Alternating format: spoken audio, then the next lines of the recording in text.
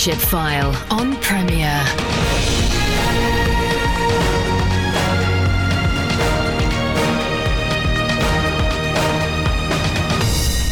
Welcome to the show which helps you lead where God has placed you. I'm Andy Peck. It's always a joy to feature new and interesting initiatives on the Leadership File. If you're the sort of person who connects tents and Christianity with travelling miles from home for a Christian festival, it's time to think again. Tent Theology is a ministry that comes to you, and I'm joined by its director and primary teacher, Stephen Backhouse. In fact, although this may be new to you and me, Stephen has for 2 decades been delivering real theology to thousands of Christians around the world in churches, universities, schools, festivals, political party conferences, youth camps, newspapers, magazines, television and podcasts. So great to welcome you, Stephen, to the Leadership File.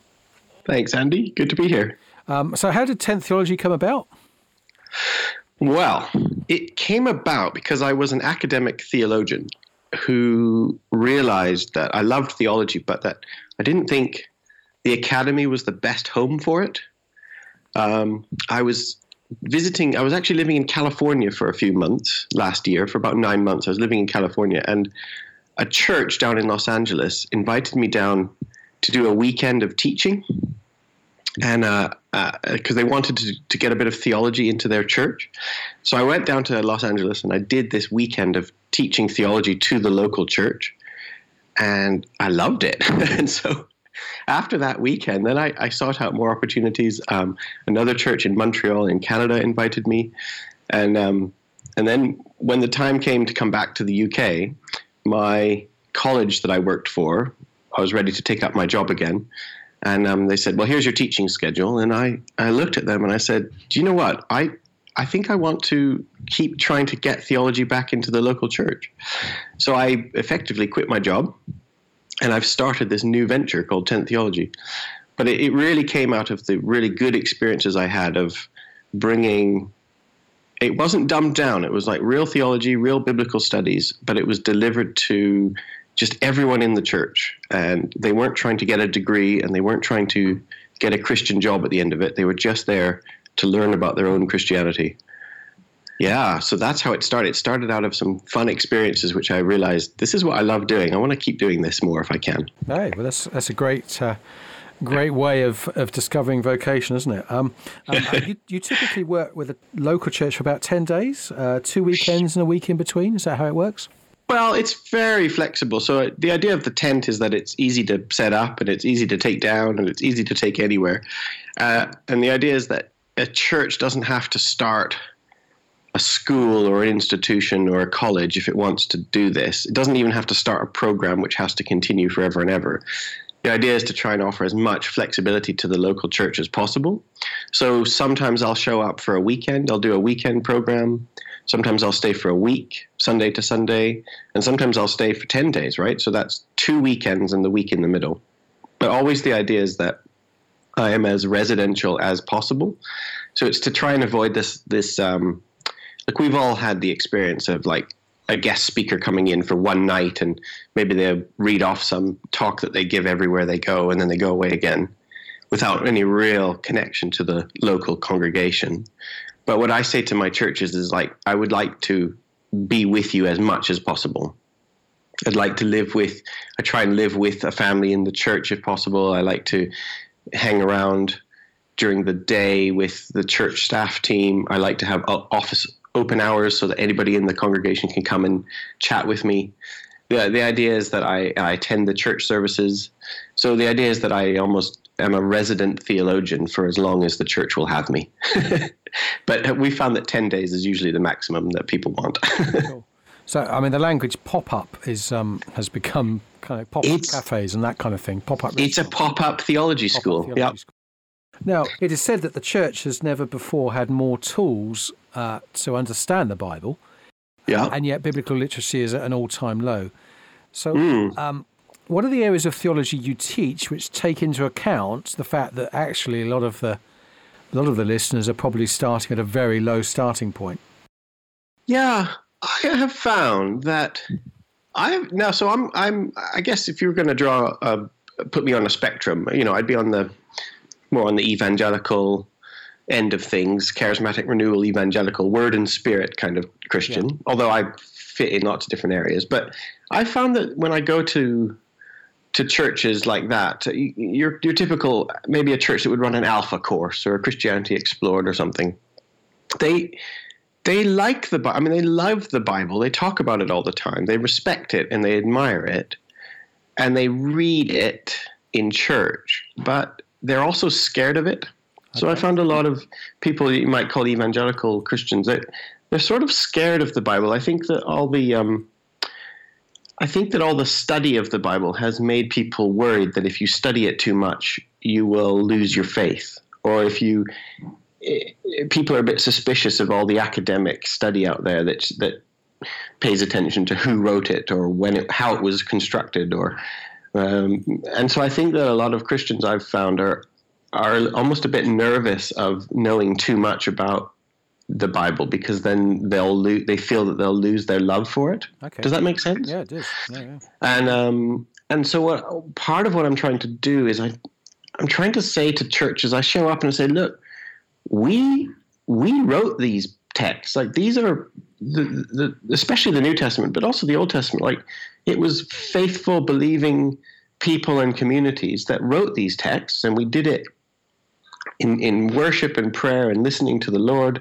These texts are examples of different communities faithfully living out what the Lord has revealed to them, working it out, arguing with each other, agreeing with each other. We wrote these texts. We can deal with them, and we don't have to be scared of them. They're for us, and any contradictions we might find or any problems we might find in these texts, like, they don't destroy our faith. They're part of our faith, right? It's part of who we are. And if you can't talk about it in a group of believing, worshiping Christians who love one another and have goodwill towards one another, then where can you talk about it? Okay. The local church is the best place to talk about it. It's not the worst place. It's the best place. So I quite enjoy going straight into the knottiest, hardest problems. So often when I teach, especially the Bible or the New Testament, I'm more about the New Testament just because that's where I tend to teach from. But I'll get the people in the room to call out like their hardest questions, or if we'll look at a passage or a book of the Bible and we'll deliberately focus in on some of the most difficult passages. And it's just a way to show that, look, we don't have to be scared of this. Here's some tools. Here's how we can deal with some of these issues. Here's why it was written, or here's what it might have meant to the first people who ever wrote this or read this. And the idea is just to try and disarm some of the fears that we might have. So yeah, that's a long way of answering your question. No, but I think biblical illiteracy is often just fear of engaging with the text as we have it. But I suppose kind of partly preempted my next question, which concerns really, I suppose, the relationship between the classic academy and the local church, and how folk go away for theological training, perhaps with questions and issues, and they're a little bit frightened with what. It's not that they are necessarily, particularly within an evangelical framework, they come back excited about their new understanding of the Bible, but are a little frightened about communicating that with the congregation who have the basic level that they went away with. I know. So we have this problem on all sides. So what the church has done historically is we've outsourced our teaching to the university or the seminary. And so there's been this divergence now. And it is absolutely true. Local churches send their keen young people off to university to study theology, and these keen young people come back. They either come back having lost their faith or becoming arrogant jerks who try and teach all these people I don't know. It's hard to. Do you know what I mean? Like it hasn't been a very successful experiment often. I mean, sometimes you get people coming back, learning in humility and wisdom and wanting to help their church, but often the experience is a bad one. And I see that as happening on both sides. So from the university's point of view, They've divorced theology and biblical studies from worship. They've divorced it from Christian fellowship. It's just become an academic subject, which is all about knowledge. And as we know, knowledge puffs up. But then from the church point of view, the local church point of view, we have told people, if you're serious about your faith, then there's no room. If you're serious about knowing and learning about your faith, then there's no room for you in this church. And if you want to devote your life to studying these texts, or to studying church history, or to contemplating the Trinity, then there's no room for you here. And we don't have a space for you. And when we have small group Bible studies, we don't want to know anything that you learned. And when we have sermons, we just want them to be 15 minutes long, and you're not allowed to touch on anything controversial.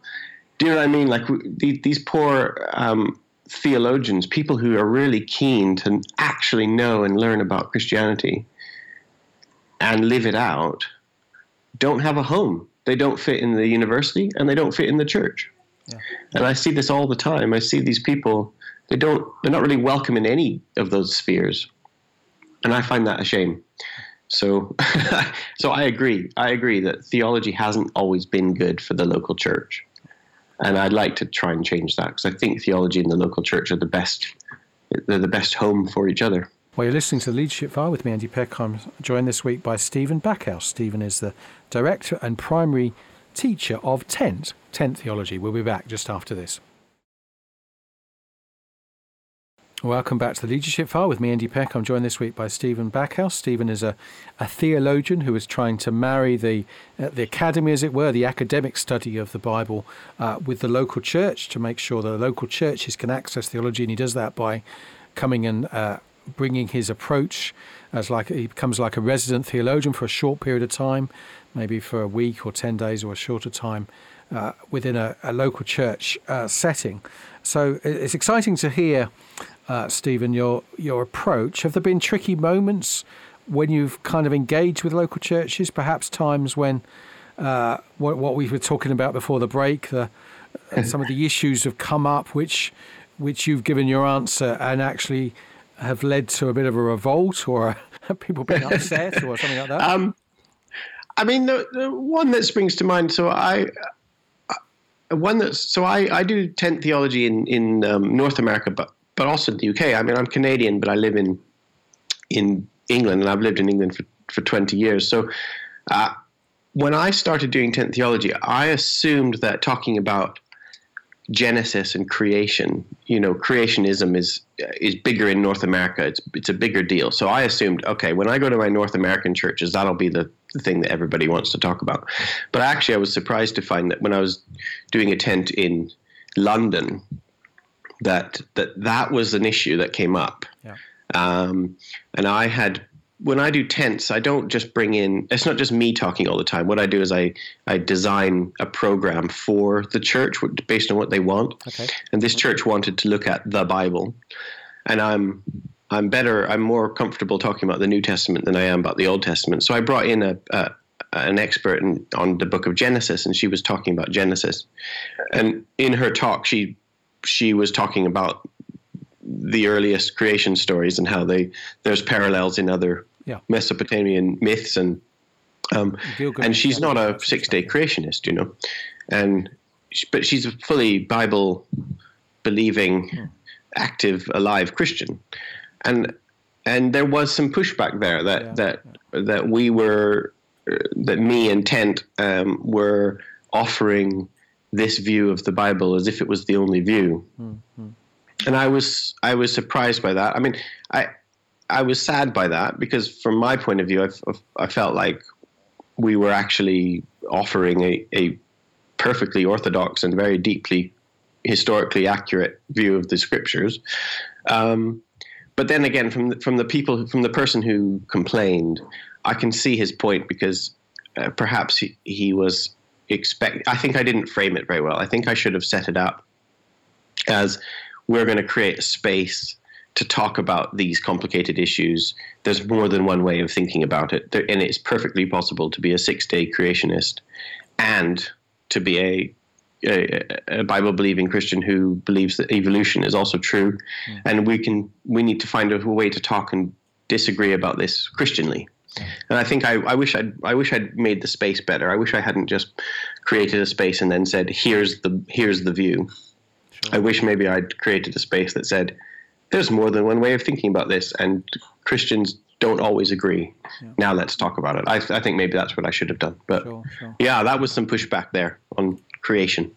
And certainly, as it's been said, there are two problems. One is that Christians don't read the Bible, and one is that they do. If you actually read the Bible cover to cover, you are bound, in the 21st century to come across issues because it is such a different culture, and it is a big challenge. And you think, hang on, what do I make of, the Joshua accounts of apparent genocide? What do I make of the fact that the Gospels seem to contradict one another in some details? Yeah. And if you haven't understood biblical genre and the way in which the authors are seeking to communicate, that is a big issue. I've had people question me, and I'm thinking, actually, what do I say here? Because I could undermine your faith in an inappropriate way because you have a particular view of how the Bible's supposed to speak to you. Yes. This is partly why I said to you earlier that I like to not just be a one and done person or just come in for an evening. I like to try and be resident for a longer time because a lot of these issues are not just something you can deal with in 45-minute talk. Yeah. They require a one-to-one conversation and honesty and people saying, I've always wondered about it. So I'll do this. Part of Tent is often I hold these office open hours and people will just come to me and talk about whatever it is they've been thinking about. And, I've had people come to me with bookmarks in their Bible saying, I don't understand this passage or this has always bothered me. Let's talk about it. So, and it's something you can do. People need the space to really work it out. And it doesn't even mean that by the end of it, they'll come up with an answer or the answer, but they might be aware that, oh yeah, lots of people have thought about this. Here's lots of different ways that Christians have dealt with it over the years. And it's just a way of, I think we're addicted to apologetics. I think we have a strong sense that there must be one good answer to a complicated question. And if only I could get the one good answer, if I could have one line that will knock down any objection. Yeah. And I'm partly resisting that. I know that often audiences want me to be like that. They want me to give the one clever, witty answer to this complicated question. But I partly think that's been part of the problem over the years, that we think that theology that's its job, is it's to give us a knockdown answer to a complicated question. And I don't think that is theology's job. Yeah. So often what I do is rather than try and give a quick answer, I try and open up the space and say, let's talk about this. Here's the history of the thing. Here's how different people have thought about it. Here's what I think about it. And I deliberately try and slow down the pace. Right. And sometimes we have to learn to live with the with something unresolved. Sure. People have been wondering about the genocides in Joshua for a long time. Yeah, we're not going to solve it in 45 minutes. Yeah. I'm not going to give you a clever answer for it. I can tell you, here's how I live with this text. Here's how people who I admire and respect live with this. Here's how we deal with it. That's what I can do. Yeah. And I can provide some context for how Christians throughout the centuries have dealt with it. And it's more just getting Christians acquainted with their own Christianity rather than giving you an easy, quick answer to a complicated problem. We've focused on the local church, but in my introduction I talked about universities, schools, festivals, political party conferences. Yeah. I mean, you obviously do theology in what we might regard as unusual places. So how does that kind of work out? I get invited to do, I guess the word would be to be popular, or to at least make it accessible. So wherever I find people who want a theological voice, it's usually Christian. So I think of like the party political. For example, I'm a political theologian in my academic life, and so every once in a while I'll get invited to comment on politics. And it's usually from Christians who are wondering, I know I'm a Christian, and I also know I'm a conservative or a liberal Democrat or a Labour.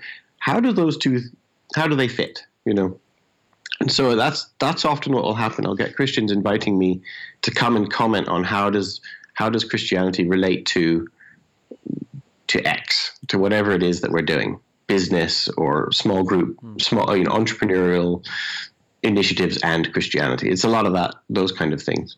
So yeah, this is very similar to the local church business, in which I'm just trying to bring in people saying, how do we live and think Christianly in this world? And how do we, I guess I'm trying to avoid saying the word practical. How do we make Christianity practical? I'm avoiding that word. Right. I want to say is how do we stop thinking that Christianity is just theoretical, and that as soon as it hits the real world, with heavy air quotes, then it stops being useful. And I'm trying to avoid that. I'm trying to bring people to say, oh, actually, Christianity is much more about a posture that we take towards the whole world. And it's a posture of worship. It's a posture of graciousness, hospitality. I mean, think of the fruits of the Spirit, really. How do we bring the fruits of the Spirit, kindness, self-control, hospitality, how do we bring that to whatever it is that we're doing?